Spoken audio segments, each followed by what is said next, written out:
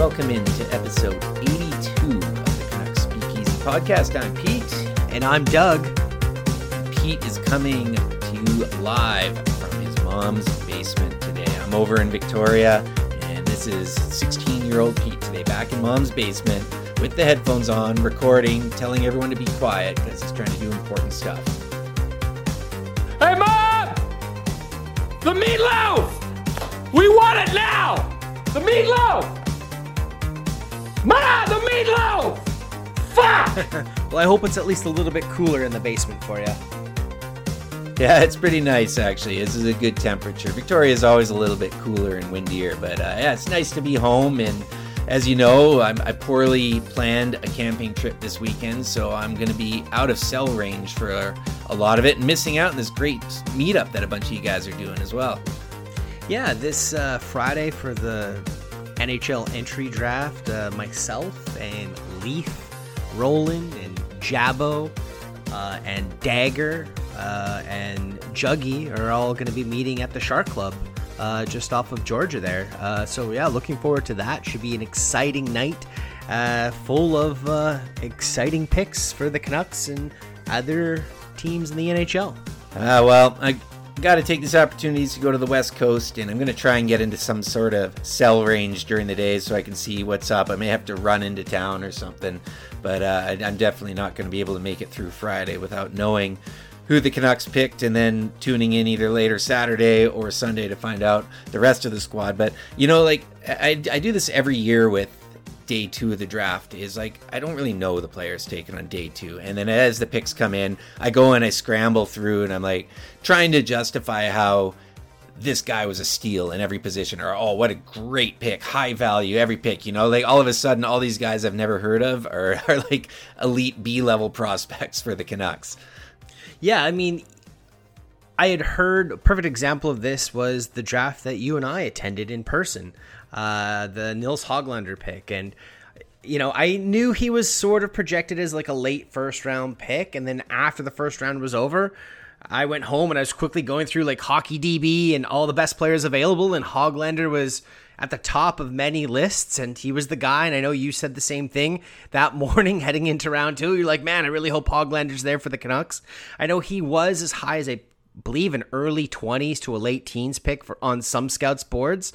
But I think most projections had him as a late first, early second. And yeah, he was a guy I didn't know a ton about heading into that draft. But I tell you what, after day one was done and the Canucks had, I think it was the 34th pick or something like that, I was doing my research on the best players available, and Hoglander was definitely on the board for me.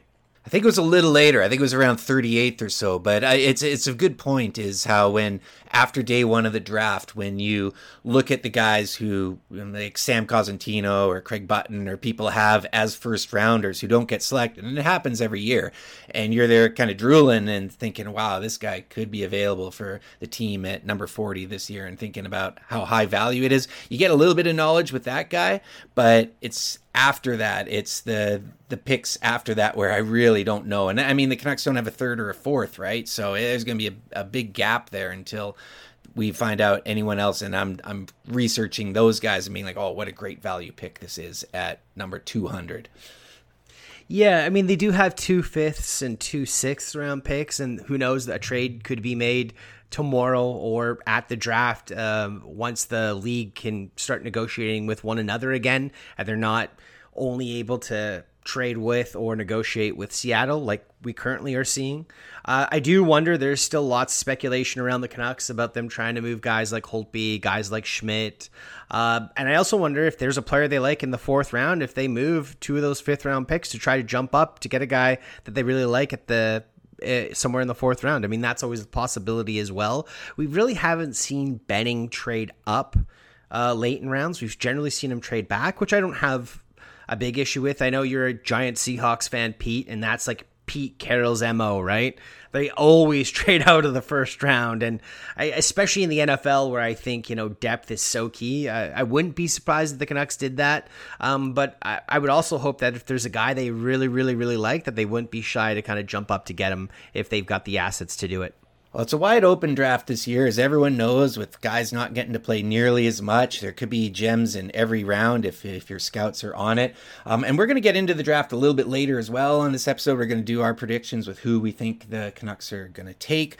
We're recording this while Seattle is doing this extremely prolonged draft show as well. We were going to record after, but since everyone already knows all the picks, we just decided to hit record. So we got that going on. Of course, we're going to talk about Jason Dickinson, and we'll touch on a few other little things around the league as well. Also, you can follow us on Twitter. I'm at Pete_Gas, and of course, the podcast is at Canucks Speak. Give me a follow on Twitter at Doug Venn. And Pete and I are putting together this playlist on Spotify. It's the Canucks Speakeasy Outro playlist. Be sure to give that a follow. Give it a listen on Spotify. There's some really groovy tracks on there. And there'll be another one added at the end of this episode. First off, though, before we really get into everything on the ice and off the ice with what we're seeing with Seattle here, wanted to give a huge shout out to Luke Prokop of the Nashville Predators for being the first openly gay professional hockey player. This has been a long time coming. We know that there has been gay players that have come through the league before, but this is finally having someone who's 19, 20 years old coming out and doing this. A third-round pick, just signed his first professional deal. And what's also, I think, is really cool is the amount of support that players and organizations and the league have given to this guy as well.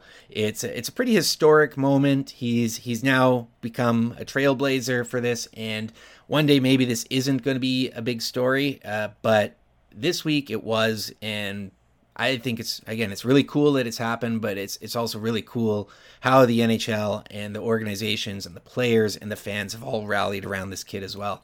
Yeah, it's a great story, and I'm glad that Luke, like you said, is, become a trailblazer, and he was brave enough to admit his truth to the world and to his teammates. And I think, the support that he got on social media from other players, from other teams and organizations, it was all very positive. And you hit the nail on the head, Pete. Let's hope at one point in the future, this just won't be a story anymore. This just will be, a nothing story. And that person is gay, not a big deal. Who cares? They're a hell of a hockey player, a hell of a human being, and they can be a teammate of mine any day of the week. And also another guy that came out this year as well was NFL football player Carl Nassib of the Vegas Raiders now. That's weird to say. And, that's another thing, that I think opened up the floodgates for this. And, I'm not saying Luke was or wasn't inspired by what Carl Nassib did earlier in the year, but I'm sure that made him feel a little bit more comfortable with being able to say his truth publicly. It's certainly got to help, right? I mean, it's definitely breaking down barriers. And I think like back to, I'm going to terribly date myself here, but like 25, 30 years ago in high school, and how different it was back then. I remember when there was a gay character on 90210, and it was a big deal. And now we're starting to see it more and more in professional sports. We're starting to see leagues be aware of it. And I think leagues are also becoming aware of just the traditional kind of fan base is what they thought, and how it's not just, all a bunch of white dudes up in Canada sitting there watching hockey, and that the LGBTQ plus community is interested in this game. Like, I've got a lot of gay friends in Vancouver who love hockey, and I think that it's opened their eyes that, this is a part of the game. And just by the odds with how many players you have, there are gay players, and there always has been gay players. So it is really cool to see one finally out there doing it. I loved seeing all the support, especially from some of his Nashville teammates that he got, the organization. I really liked how organizations in the league were shutting down people in the comments and just like, what, we're going all in. If you're saying anything bad about this, we're coming at you. So I thought that was really cool, and really hope that, like we said, this isn't a big deal one day, but it is a big deal right now to have this. It's really cool to see. Yeah, I mean, it's about inclusivity, right? And we're seeing more and more non-traditional hockey fans, whatever the fuck that even means. But I just mean, hockey is growing, and I know it still is in the dark ages in some areas, and it's still not completely there, but it is changing, and we are seeing, more voices from female fans, more voices from gay fans, ethnic fans, and it's great to see. And I think in Vancouver we've always had a very strong ethnic fan base in Vancouver. You think of how big the fan base is in the South Asian community is here in Vancouver. It's huge, and it's great to see, and it's nice to see that the face of the NHL fans is changing to be more aligned with what society and representation is in day-to-day life, and that players are feeling more comfortable to show who they really are publicly. Luke Prokop, you're always welcome into the Speakeasy. Have a drink, chat hockey, watch a game. Wish you all the best in Nashville, except when you're playing against Vancouver, of course. But we here at the Speakeasy, we're proud of you, buddy. Let's move on to what is happening with the Canucks. The big news, of course, this week is the Jason Dickinson trade acquired from Dallas before the expansion roster freeze for a third-round pick. Personally, I love this trade, and this seems to be one that most Canuck fans agree on and was a good trade. The only negatives I've seen some people be like, well, now this exposes Cole Lind, who it looks like is officially going to Seattle. But Dickinson, for me, is a guy that I've liked. I remember he's one of those guys that always seems to play the Canucks hard. He was kind of everywhere when the Canucks got to play Dallas, whenever that feels like years ago now. But one of the things I really liked about Dickinson as well is he's a character guy. He was one of the 4 people in the bubble that stood up alongside Canucks captain Bo Horvat and in the BLM movement. And I didn't know much about him until that point, and I started paying more attention to him. And he's a very versatile player. I think he's going to fit really well into that 3C role. He's not an offensive guy. But anyways, before I kind of go off on my tangents, Doug, do you like this trade as well? Yeah, I do. I think you hit some really key points there, Pete. Dickinson definitely seems like he's a character guy. His support in the bubble, like you said, for the BLM movement sent shockwaves across America and North America as a whole, as the players and athletes stepping up and saying enough is enough. And he was also one of the players that took a knee at center ice in the game. I believe it was against the Dallas Stars and Vegas Golden Knights. He was one of the players, along with Tyler Seguin, Robin Lehner, and Ryan Reeves, that's it. All 4 of them took a knee at center ice, and I believe that's also when Matt Dumba made his little speech there, which was really powerful as well. So he definitely seems like he's a character guy. The Canucks gave up a third-round pick, which I think, that's a reasonable pick and a reasonable asset to lose to take advantage of a team that was going to lose a good player for nothing. You're always going to be giving up a pick to be able to take advantage of one of these teams that were in expansion draft hell, and kudos to Jim Benning and the rest of the management group for being able to pounce on a player like Dickinson and what looks to be a really solid addition to this team. It should also level off some of the hard minutes Bo Horvat's had to play against top line and allow him to maybe open up his offensive game a little bit better as well.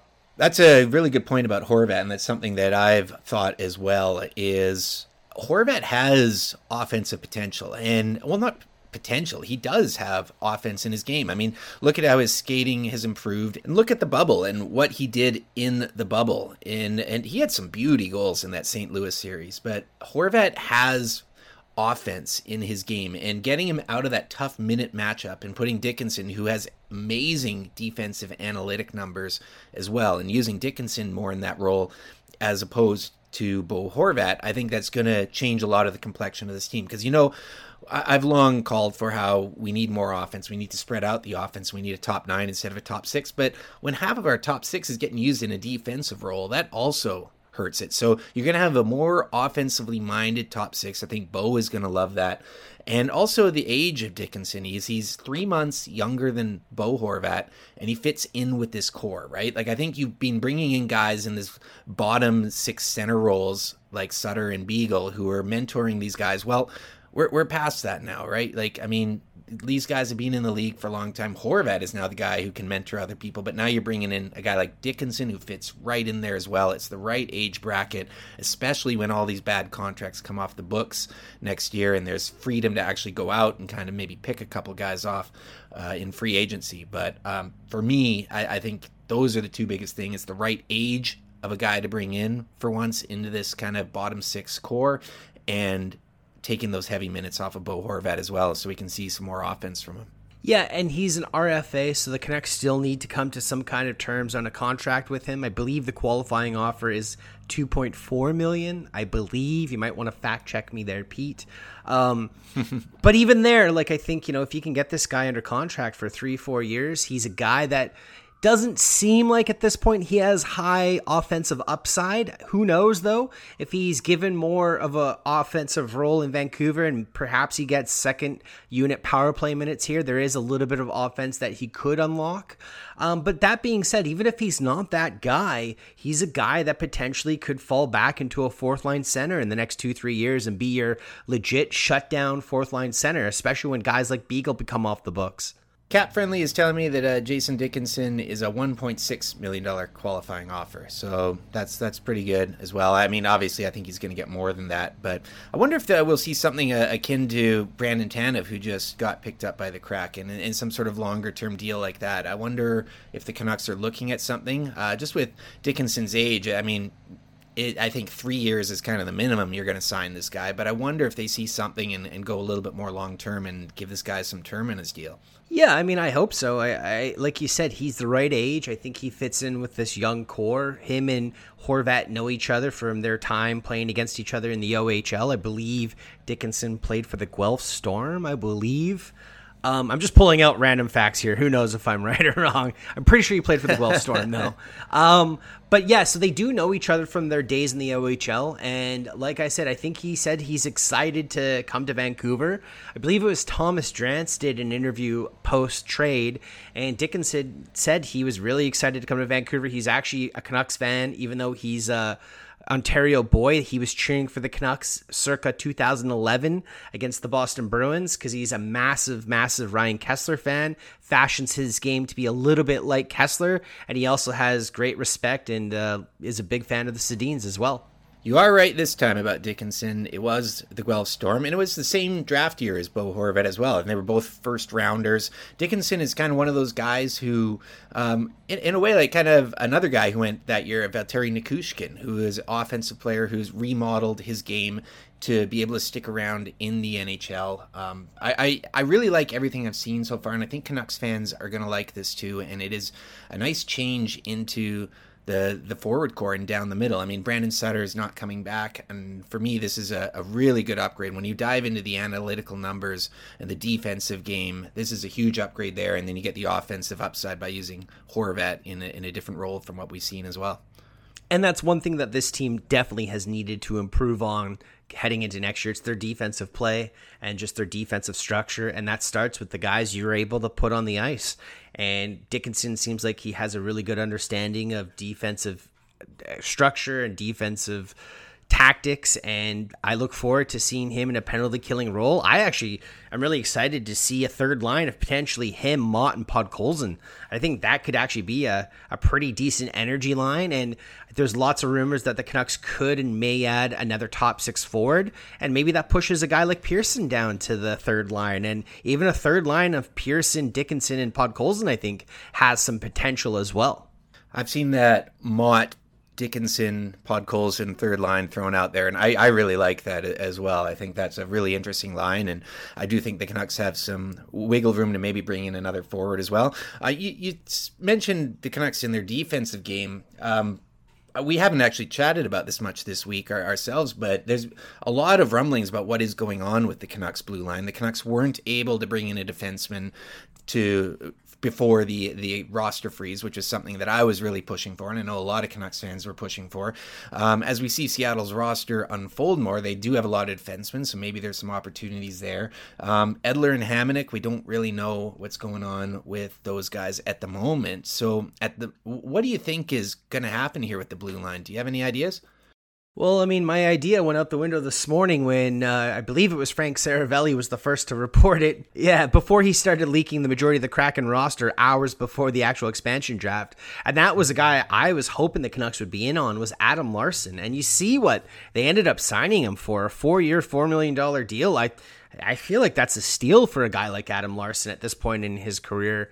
And yeah, I mean, it sucks that the Canucks didn't get an opportunity to at least try to negotiate him. It sounds like the Kraken picked Larsson because he was a UFA, so they actually picked him in the expansion draft, negotiated their rights to sign him as a UFA, and yeah, came to terms with him. So he's a guy that's off the board. There are still some good, I think, unrestricted free agents available to the Canucks. Who knows how much they're going to cost? I do actually think the Larsson deal probably hurt a lot of these pending UFAs. I look at a guy like Brandon Montour, who's a guy that was probably expecting to get upwards of $5 million.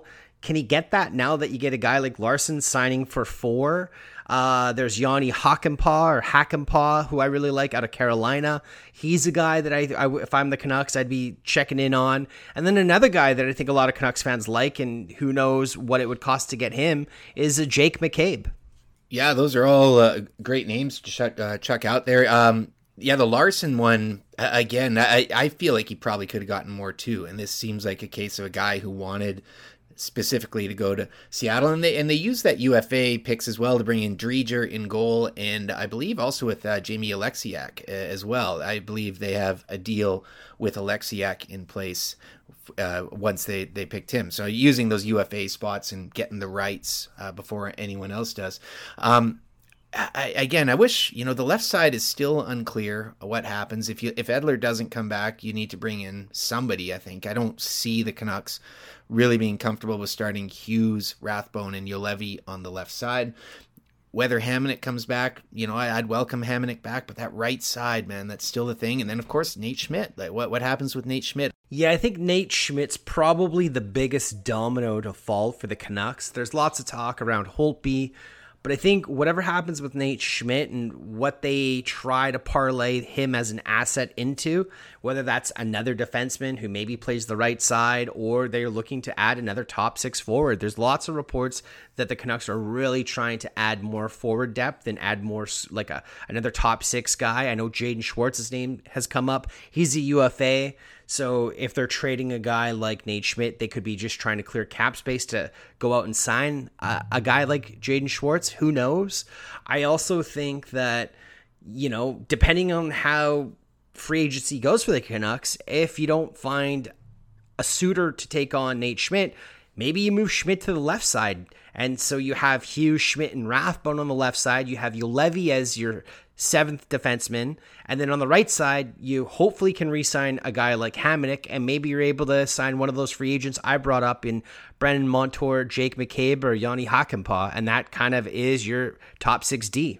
Yeah, I like that. I don't think a lot of people have thought about what about if you move Schmidt to the left side. We've always just assumed that Schmidt's a left side D who plays the right side. But what if you did that? What if you moved Schmidt over to the left side and you brought in someone who could specifically play, especially with Quinn Hughes? Because I edited an article for the Area 51 site this week. A friend of the show, Ray Hatt, did about Adam Larsson and putting him on there. And I know a lot of Canucks fans really wanted Larsson in there and how he would have been a good fit, and just a little bit older than the age range a lot of the guys are, but I still think it would have been a nice fit.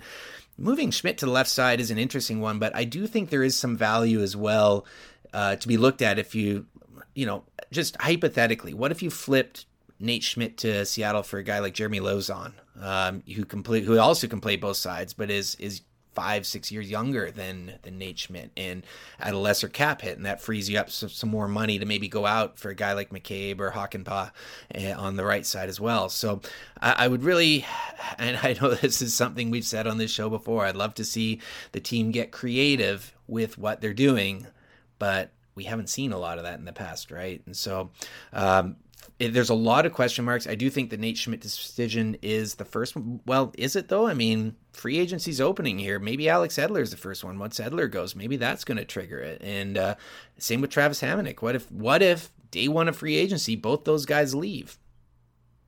Yeah, I mean, that's a good point, right? Like, I think if both those guys leave, you're essentially needing, unless you're able to trade Schmidt for another defenseman, you're looking for 3 defensemen to fill out your roster next year in free agency. And I think that's going to be a really hard thing to do. Just given the Canucks cap restraints, and there isn't a lot of major names out there. There's still some really good players, but a lot of those really good players the Canucks are priced out of. Like, they're not going to get a guy like Dougie Hamilton, obviously. It is interesting because I agree with what you said that Seattle did draft, again, the leaked roster, and we're seeing in live time the majority of those picks, if not all of those picks, actually coming true. But the Kraken did draft a lot of defensemen. There's a lot of really good defensemen. Plus, they signed guys like Adam Larson and Jamie Alexiak to these contracts as well. There's a guy who I've liked that I was hoping the Canucks could maybe make a move for prior to the expansion draft in Dunn, St. Louis prospect, who, well, not a prospect, but defenseman. Maybe he's a guy that the Canucks can work a deal out with the Kraken to acquire. I don't know. I do think there is some talent out there. Obviously, another guy that I think is a low risk, but he does have a big ticket heading into this next season, but he's a UFA after that, so I don't think you would have to give up an arm and a leg to acquire him. And I know he's had some struggles in the defensive zone, but a guy like Rasmus Ristolainen out of Buffalo, he's a guy that I've mentioned on this podcast a couple of times that I think could be a decent target. Considering his UFA, I think he's making just over $5 million. But is he the perfect defensive partner for Quinn Hughes? No. You needed a guy like Adam Larson. I do think Travis Hamonic, if you can get him on a reasonable deal, can fill that role. And then I also think a guy like Brandon Montour could fill that role and play with Quinn Hughes if need be. But yeah, the defense is going to be the biggest question for the Canucks heading into next season. And Jim Benning said this to the public before and to the fan base. He says, we don't have all the information. So maybe in their minds, they've already contacted, even though you're not meant to, but I'm sure they've contacted certain pending players, agents, and just said, hey, we would like to have a conversation come free agency with your client. Who knows? It's going to be interesting with Seattle because they've loaded up on defensemen, and we know we're losing Cole Lind. I mean, assuming that that's official, which like you said, every pick is, and we're recording this while the expansion draft is going on. And Doug, I also got to apologize for the crappy Wi-Fi connection in my mom's basement, and so apologies as well to all the listeners out there if things go a little bit squirrely. I blame Mom and her ability to live in the house that I grew up in, which in the router I think is on the other side. So I do apologize, but. What's going to be interesting is, okay, so what is it, like 12, 14 defensemen, whatever you have, you're not going to carry all those guys. And when Vegas came in, they drafted a bunch of guys that they immediately traded away for more assets. So Seattle is going to sell off some of these guys. And a guy like Cole Lind, if he's not good enough to make their roster, he's going to, like a lot of these guys, got to clear waivers, go on down. And so I know that some of these selections, like let's talk a little bit more about this Seattle team and how it's shaped up, because for me, there's surprises all over the place. Like some of these guys, I'm like, you've drafted who instead of who? Like you passed on Jake Bean and Max Domi, who I thought were two guys in particular that would 100% go. They're going to have all these options of players that they need to, in some cases, move up. But they also have guys that they think are destined to the minors. And they're also going to have $30 million plus in cap space they can play around with, which for me begs a question, like, is there some sort of option with Braden Holtby there? Is there Holtby to somewhere else? But what do you think is going on with Seattle here? Like, I mean, it's a lot to absorb all in one day, but what do you think their MO here is? Are they going to go big game hunting and free agency? Are they going to take on some dead weight in salaries? Like, hello, that would help us out. Like, what do you think is their primary goal here? Well, one thing I do think that most of us aren't privy to is some of the side deals. And I do think, like you brought up, a guy like Jake Bean, who's a young player, plays the right side. He was a high draft pick. Ron Francis actually was the GM of Carolina when he was selected. So I almost wonder if there was a side deal between Carolina and Seattle for them not to take a guy like Jake Bean. Yeah, there's rumors out there that they could be on a guy like Gabe Landeskog in free agency. I would be a little bit surprised by that. I would assume Landeskog is a guy that would probably want to go and try to win a Stanley Cup at this point in his career, but this is also probably his last big cash in as far as a contract goes. So perhaps he just wants to cash in, and then maybe later on he can try to go for that Stanley Cup. It is interesting. We did hear Ron Francis say to the media that he thinks salary cap space is extremely important, and he doesn't want to, not use that as an asset for the team. So I am interested to see what they do and where they go. I mean, obviously Ovechkin's a UFA. I don't think Ovechkin's going anywhere, though. There's no indication that the relationship between Ovechkin and the Washington Capitals is not well, and that he isn't intending to resign there. But who knows? Anything could happen.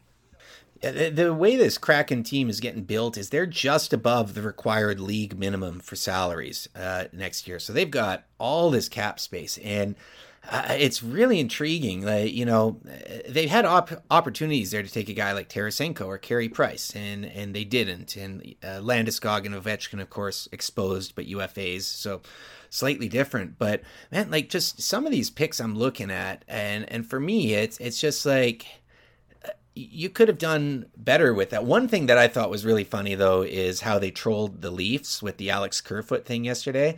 I thought that was pretty brilliant. So as much as I don't like the Kraken because I'm a Canucks fan and I can't like the Kraken, I did like how they're already on board with the trolling the Leafs train, which everyone in the league can get on with a bit of that. Yeah, I thought that was pretty funny too, actually. Obviously, they must have done a couple of takes, but yeah, I thought it was pretty funny that video leaked, and everyone assumed that they were going to be taking Kerfoot, but surprise, surprise, they went with Jared McCann.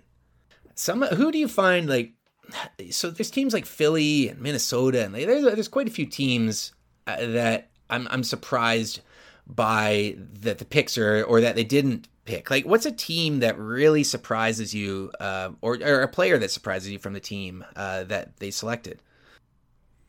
Well, again, for me, one of the big ones I thought was a little bit surprising was the Philly pick, just because they had guys that, one of the things that looking at this team on paper, who's going to score goals for them, right? Obviously Jordan Eberle is a goal scorer, but outside of Eberle, they don't really have a really good goal scorer. Yanni Gourde's a hell of a player, but I don't think he's a number one center. And so you think, when you had guys like Jacob Voracek or Van Riemsdyk available to you and you pass on both those guys, to me that's a bit of a surprise.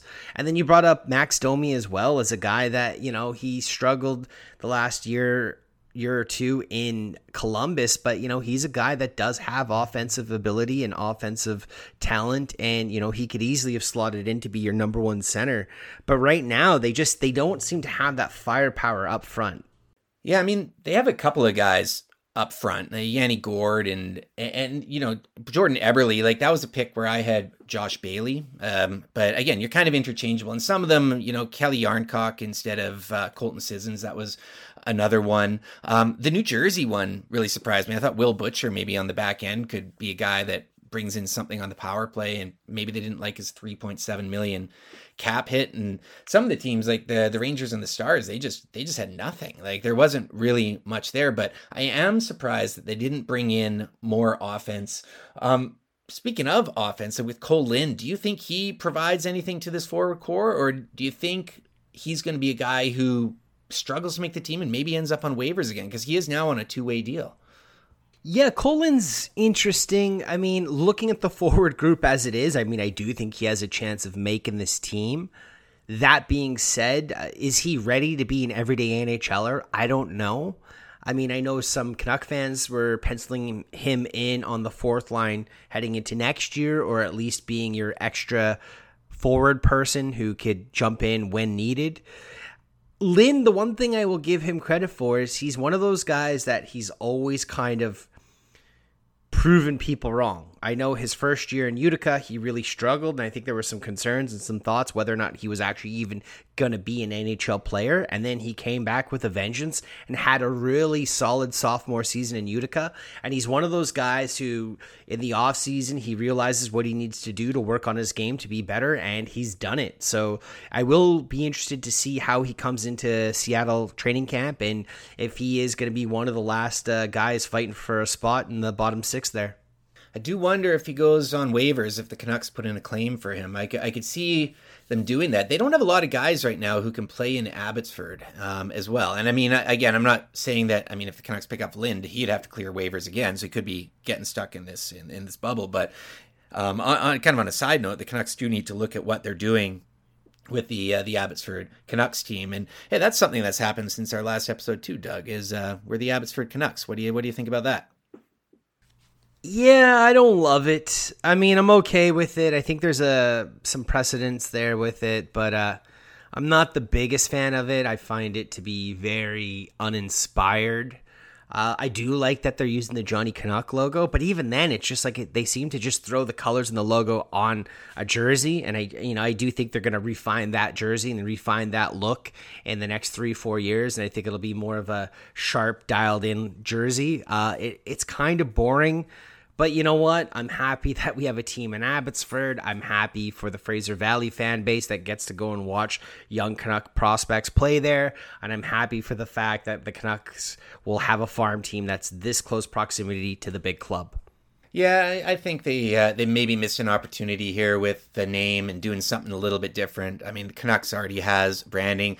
The only advantage is that they can do different jerseys. But even then, like, I saw a great mock-up of the Johnny Canuck, but with the black, red, and yellow colors. And I was like, that's kind of cool. And especially because, you had the Heat there before, it kind of had some colors like that. Like, using the Canucks name and the Canucks colors, even though it's Johnny Canuck, I think it's a little bit of a missed opportunity. I would have liked to see something more alliterative, like the Aces or the Aviators, or something that kind of plays on the history of the Abbotsford Air Show as well. I thought they could have done something with that, but whatever, I can live with it. Well, and again, most important thing is having a team out in Abbotsford. Going back to Seattle and everything going on, I mean, at the end of the day, we've got a rival now, but I am really curious to see what they do with all these guys, and it feels like there's obviously something we don't know with this whole team. But you talked about offense a little while ago, and I'm looking at like what their first line is. Maybe it's like Eberle, Gord, and Donskoy. I'm like, that's okay. And then maybe you have like McCann and Yarncock and Appleton. But you're right. Right now, there's some holes in there. I'm curious to see what they do if it is bringing in some big names, bringing in some guys through free agency. But yeah, the Tarasenko one, I'm not. That's a guy that I was never as big on. Van Riemsdyk, again, not at those deals. The guys in Nashville, Johansson and whatchamacallit, Duchesne, those are contracts I wouldn't touch. And Ron Francis has said since day one, the most important thing for him right now is cap space, and he is going to weaponize that one way or another. I'm really curious to see what he does and if he takes on some deals. And the Braden Holtby situation is one that comes to mind. I don't know if with what they have in there right now, they got Dredger and Vanacek. So, I mean, I don't know if they'll bring in a guy like Holtby, but do you think Holtby is going somewhere? Do you think that there's been rumblings that maybe Boston is looking at Braden Holtby? Do you think this time next week we still have Braden Holtby on the Canucks? I don't. I think there's a lot of smoke and fire with the Holtby situation. I can see him, depending on what happens, if the Canucks have to retain a little bit of salary, but are also getting an asset back. But I do think there are enough teams out there that are looking for a solid backup, that if ever anything did happen to their number one goalie, a guy like Holtby could easily jump in and be a solid backup for them. And he does have name cachet around the league still. He is a Vezina Trophy winner, Stanley Cup winner, and there seems to be quite a bit of interest in his services. And I think the Canucks should be able to parlay him into something, whether that's a player with a similar cap hit coming back, so you're not really saving money, but you're using him to fill another need in your roster, or you are able to kind of dump the majority of his salary and use that money in free agency to fill another roster spot. Yeah, I'm with you. I'm not as big on the retaining salary model, just because then you still need to bring in another goalie. So I don't know if that helps the team as much, but I'm curious to see what they can do. I would move them out again. It's salary space. They need some salary space right now. I would be very curious to see what they can get for him in any sort of trade. Again, moving him for a pick and then bringing in a goalie if you're not retaining any salary, that's a good move for the team. But I'm with you. It sounds more and more like I am kind of surprised by this, but there are quite a few teams that are interested in Braden Holtby, and I hope that his Turtles get across the border okay if he's going south again. I'm sure everyone in Vancouver is very concerned for his Turtles, and I am too. So that's my only real hopes and thoughts, is that that situation is taken care of this time. But then it's who's the backup goalie? It's not going to be Mikey DiPietro. You got to bring in, I think, another vet on a 1-year deal, but you can get someone who's a lot cheaper than Braden Holtby and what he's costing you. I think what's Holtby's cap at like 4.2. I think you could get a backup goalie for probably 1.5. And again, there's some money that you can use. The Canucks need to be kicking tires at anything they can right now to free up cap space this year. We all know next year it's a much better situation, but they still need some help this year because that blue line is not going to cut it, even in a weak Pacific Division. Yeah, a guy that I think could be a serviceable backup on a cheap deal for the Canucks is James Reimer. I think he's a guy that could be a perfect backup to Demko. And again, this is all provided that they're able to move Holtby out. But he's a guy that I think you can get right at that $1.5 million range for maybe a 2-year deal, or $3 million over 2 years kind of thing. He would be a guy I would be looking at. And yeah, I do think the Canucks are going to be able to move Holtby, but whether that's at full salary dump or you're getting a player back that's on a similar salary but filling another need, I think that will be something that happens. I really do. Canucks do have a history of former Leafs goalies. I know I said last episode former Leafs forwards they do, and that's not quite as successful. But former Leafs goalies, they've had a bit more success. I always liked Andrew Raycroft when he came over here. Felix Potvin is a bit of a whatever, but I think Reimer is the perfect example of a guy who I think could work just as adequately as Holtby, but save you $2.7 million in cap space. So for me, if you can do something like that and get a 6th round pick for Holtby, but get all the salary off the books, by all means, do that. Hey, we also have, and we talked a little bit about it at the start of the show, but we have the entry draft coming up on Friday, and where I'm going to be trying to run to the pub in Port Renfrew and see who the heck the Canucks picked on day one. Who do you think the Canucks are going to pick, Doug? Do you have a player in mind that you think is going to be available at number 9 that they should be able to select? Yeah, I really think the Canucks, and again, I don't think I'm going outside the box at all with this, but I really think the Canucks are going to end up picking a guy like Kent Johnson. He, to me, is the guy that most mock drafts have him going 9th overall. He's a local kid. He's got insane mitts and really, really great skill. He's not the greatest skater, but he might have some of the pure highest upside as far as pure offensive talent goes in this draft. But he just doesn't have the skating ability quite yet. But he's a guy that I think the Canucks are going to pick at 9th overall, personally. The only other person that I think might be there for the Canucks, and he seems to be falling farther and farther in most draft boards, is Luke Hughes. I think Johnson, a lot of people have really come up to, or warmed up to him in Vancouver scenes. Local kid as well, out of Michigan, and the Canucks like drafting guys out of Michigan. Quinn Hughes and Will Lockwood, both Michigan products as well. I would be really happy with Kent Johnson there, a skilled center, smaller frame, but again, I think that emphasis on those smaller, or not being able to draft smaller frame guys, I think that's a bit of an old school model. The guy I'm thinking right now, I think there's a chance Johnson may actually creep up in the draft. I know some boards have him as the number 3 North American skater. I'm going to say Mason McTavish, again, a center.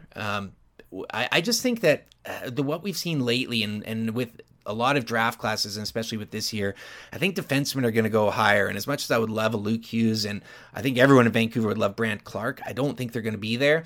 I think the Canucks are looking at a forward, and I think Mason McTavish, Kent Johnson, I think those are two pretty good options. Friend of the show, Leaf Rolling, shout out to Leaf. He's really big on Cole Sillinger. I'm not sure if the Canucks are going to go a winger, but if they did, Cole Sillinger, another guy out of the USHL that I think could be a really good fit in NHL alumni as well. If he does anything like Mike Sillinger, his dad, he could be a pretty good fit with his team. I do think regardless, though, that there's going to be a good player available at 9. So are we both on board with thinking that the Canucks hold on to this pick? Yeah, I think so. I think Jim Benning has pretty much all but said that they're going to hold on to the pick unless something outlandish falls in their lap, which I don't think it's going to. I think they have every intention to make the selection at 9, and I think they have every intention to use their second-round pick on a player at the draft as well. It's going to be entertaining. And again, I'm sorry, I'm going to miss this one with you guys, but the West Coast calls, man. I'm needing to get out to the West Coast of the island here for a couple days. But like I said, I'll be probably trekking over to the Renfrew pub there to get some Wi-Fi and see who the Canucks have picked. One last thing that's kind of Canuck related, Doug, before we get into the free pour, is Mike Gillis is back in the news this week. I mean, Mike Gillis, I don't think he ever left Canucks Twitter. We see him pretty much every day. But Mike Gillis, consultant with the NHLPA, getting back into kind of where a lot of it started for him. Pretty smart guy. Do you have any thoughts on this? Do you think this, just at least in Vancouver, kind of quells any of these bring Gillis back as GM talk? Or what do you think about this? Yeah, I mean, I definitely think as far as the Vancouver GM role goes, that's out of the question. I do worry for the owners. I think the owners in the league are not going to like to have to deal with Mike Gillis in this regard. So, I am interested to see what happens there. I think he's going to be a really good ally for the PA, and I think the PA should be very excited to have a guy like him. He's probably going to end up taking over for Donald Fehr in the not-too-distant future here. And yeah, congratulations to Mike Gillis. He's a very smart guy, and I think he's going to do really good things for the NHLPA moving forward. Yeah, I'm with you on that. And so one more thing I actually want to touch on, not Canuck related, but we didn't talk about actually, you know what? There is a Canuck implication with this, but Miro Heiskanen signed a big deal with the Dallas Stars this week. And the Canuck connection, of course, is that he's going to be one of these guys like Cale Makar, who's forever linked to Quinn Hughes. There are, for the rest of their careers, there's going to be comparisons with these three players.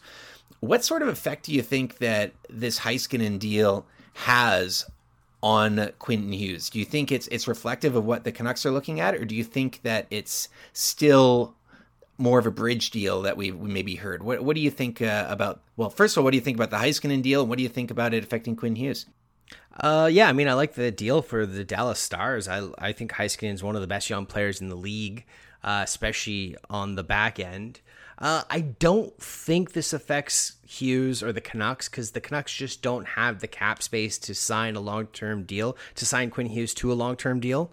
I think Cale Makar, this affects him and affects maybe what Colorado will be looking to have to pay him. I would assume Cale Makar will be close to the $8 million per, if not $8.5, if they're going long-term. So that'll be interesting.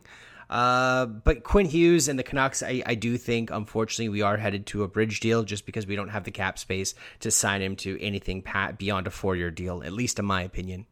So Miro Heiskanen, for those that don't know, it's an 8-year deal, $8.45 million AAV. He's got a no movement clause on the last half of that deal. Another thing that's I found interesting about it is the only bonus he has. So it's a $67.6 million contract. Only $3 million of that is bonus, and that's paid out right at the start of his deal. So I believe he gets it right when free agency opens, he gets his $3 million bonus. But the rest of it, it's a base salary deal. So that's something interesting as well. I know that the salary bonuses have always thrown off buyouts and made things a little bit wacky. So that's kind of an interesting thing, as well as the no movement clause for the last half. I don't think that's really a concern. I mean, the guy's, like you said, I think he's one of the best young defensemen in the league, and he's going to be for a while. But the no movement clause the last 4 years, that does take him into UFA territory, and that means that in order for Dallas to try and flip him, let's say they're not going to re-sign him, they're not going to be able to get any assets for him because he's got the no movement clause at the end of his deal. So I thought that was kind of an interesting thing. I do think that Quinn Hughes is probably still looking at a bridge deal, a 3 or 4 year deal, because he has that extra year that he can get that Pettersson can't. But I do think a bridge deal still probably maybe 6.5, I'd say, for him. I mean, that'd be nice if we can get him around there, but that's kind of what I'm thinking Quinn Hughes gets. Yeah, I think so too. I do think that Heiskanen did set the market for some of these up and coming defensemen, especially on their second contract. Before him, it was I forget the guy in Ottawa, who's the young defenseman in Ottawa. Chabot. Thomas Chabot. He was the guy that had that big contract as like coming out of his ECL, and now Heiskanen just blew what Chabot got out of the water as in terms of term and in annual average salary. Yeah, and Texas is also one of those states that have the good tax laws. So, I mean, Heiskanen is pretty happy with this. He doesn't want to leave Texas with a deal like that. And maybe there's some thought process, even from his agent, like, look, you might be able to get closer to 9, but staying in Texas and with that tax help, that it's better for you to take the 845 and lock yourself up so that you're not going anywhere. Because he knows that Dallas isn't going to trade him in the next 4 years. So keep him protected for those last 4 years. Hopefully we see some signings for Hughes and Petey soon, but until then, Doug, let's take this into the free pour. Let's do it. All right, it's that time of the episode for the free pour open floor. And this week, I just wanted to talk about Down Low Chicken, an amazing hot chicken spot on Commercial Drive. I've been there a number of times. The people working there are really, really nice.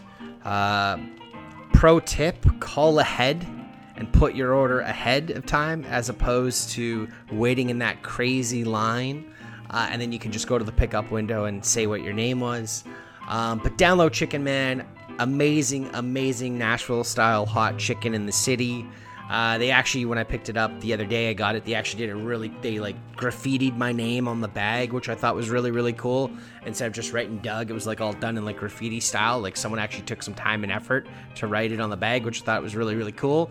They also did a combination with another great fried chicken spot in Vancouver, Juke. They kind of did a pop-up collab together, which I didn't get a chance to go check out, but a couple of my friends went and they said it was really, really good.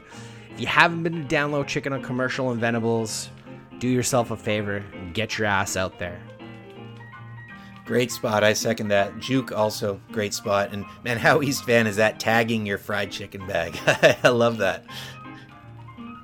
I'm going to actually talk more West End style, my hood, and where I live. And sad week for the Coyotes. 4 were put down. I've had a lot of Coyote encounters in the park, like quite a few, like 15 to 20 in the last year. Never a bad experience. They've always been really cool with me, but biting a 2-year-old girl is certainly going to get the public out there more and the Rangers out there more, and I get it. Really curious, though, like overall, like just what the mindset is with this, how this has happened, how the Coyotes just in the last year have gotten so active. So kind of, for me, it's a bit of a hobby and a curiosity. The other animal that I want to talk about in the West End right now is the bald eagles. So this is something as well I've noticed in the last few years, is the bald eagles coming more and more into town multiple times a day, and the seagulls all freaking out as the bald eagles fly down and snatch baby seagulls off the roof. I'm fortunate that I can see this happening a bit from my place.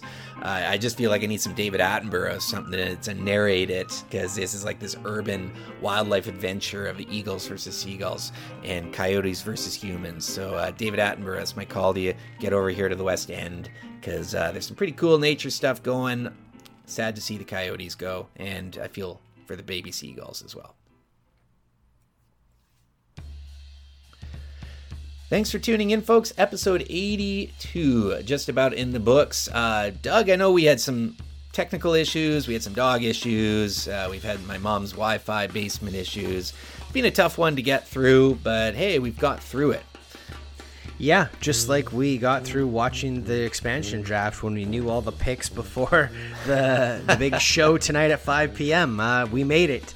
It was cool to see Gary Payton and Sean Kemp there. I don't know if you saw the Marshawn Lynch pick too, which I thought was kind of cool. Marshawn Lynch is always pretty funny. Of course, they gave him a name like Kelly Yarncroke to try to pronounce, which I can only imagine. I had it on mute while we were recording, but I did record it because I do want to go back and kind of see some of those highlights. I can only imagine how Lynch tried to pronounce Kelly Yarncroke's name when they gave him the card. His face, and he looked over at Kevin Weeks like, what the hell is this? It was classic Marshawn. I'll have to go. Yeah, I had it on a bit here, but I got distracted, and it's been in the background. But I'll go check it out. It is unfortunate that so much got leaked as well. I think that was a bit of a missed opportunity. I'm really curious to see what Seattle does. I know we talked about it a lot, but they've got to have a plan. They got to be up to something, because that roster isn't as inspiring as I think a lot of people thought it would be. Hey, one last thing with switching sports here. Milwaukee Bucks, man. Gotta say congrats. How cool is that to see a team like the Milwaukee Bucks win the NBA championship after 50 years? And the fact that they won it 50 years later from when they've won the first title, and Giannis had 50 points in that game as well. And just Giannis, I mean, is he not the most likable athlete in the world right now? Like, I can't think of anyone right up there. Exactly. Like, I can't think of anyone who's more humble and more likable than Giannis. Like, he's just incredible. And the fact that he signed that long-term extension to stay in a small market like Milwaukee, especially a league like the NBA where players always leave the small markets to go join and form super teams, Giannis did it on his own. And again, he had a good supporting cast and guys like Chris Middleton and Drew Holiday and Lopez, but yeah, the fact that he did it, and I have two really good friends who are from the Milwaukee area, and when they haven't been pulling their hair out this offseason with the Aaron Rodgers news, no news, they finally had a smile on their face last night, the fact that Milwaukee won a championship, and Giannis is probably the best player in the world right now. Yeah, certainly up there in conversation for best player in the world. Hard to argue after that Game 6 performance. That was the stuff of legends are made of in every sense. Echo your thoughts about him staying in a smaller market team like Milwaukee instead of going and joining the Lakers or the Nets or someone. And he may be the most likable person in sports. He's one of those guys that if you're not a Bucks fan, it's going to be hard for you to say bad things about Giannis. So, congrats again to the Bucks. Really cool story. Great to see some different teams going far in the NBA right now and winning it, not in building the superpower teams. So, hey, 50 years for them. Come on, Canucks. We're looking at you, man. Let's get this going. Holy crap, we need one here. But we gotta gonna have a slow off season after a couple weeks here. We can start talking about what the Canucks need to do. Anyways, you can follow us online. I'm at Pete_Gas on Twitter. Check out our awesome playlist on Spotify as well. The Canucks Speakeasy outro playlist. All the jams we use in the outros are on there. It's a pretty awesome playlist. Give me a follow on Twitter at Doug Venn. Be sure to follow the podcast on Twitter at Canucks Speak. As always, thanks for listening. Hasta luego.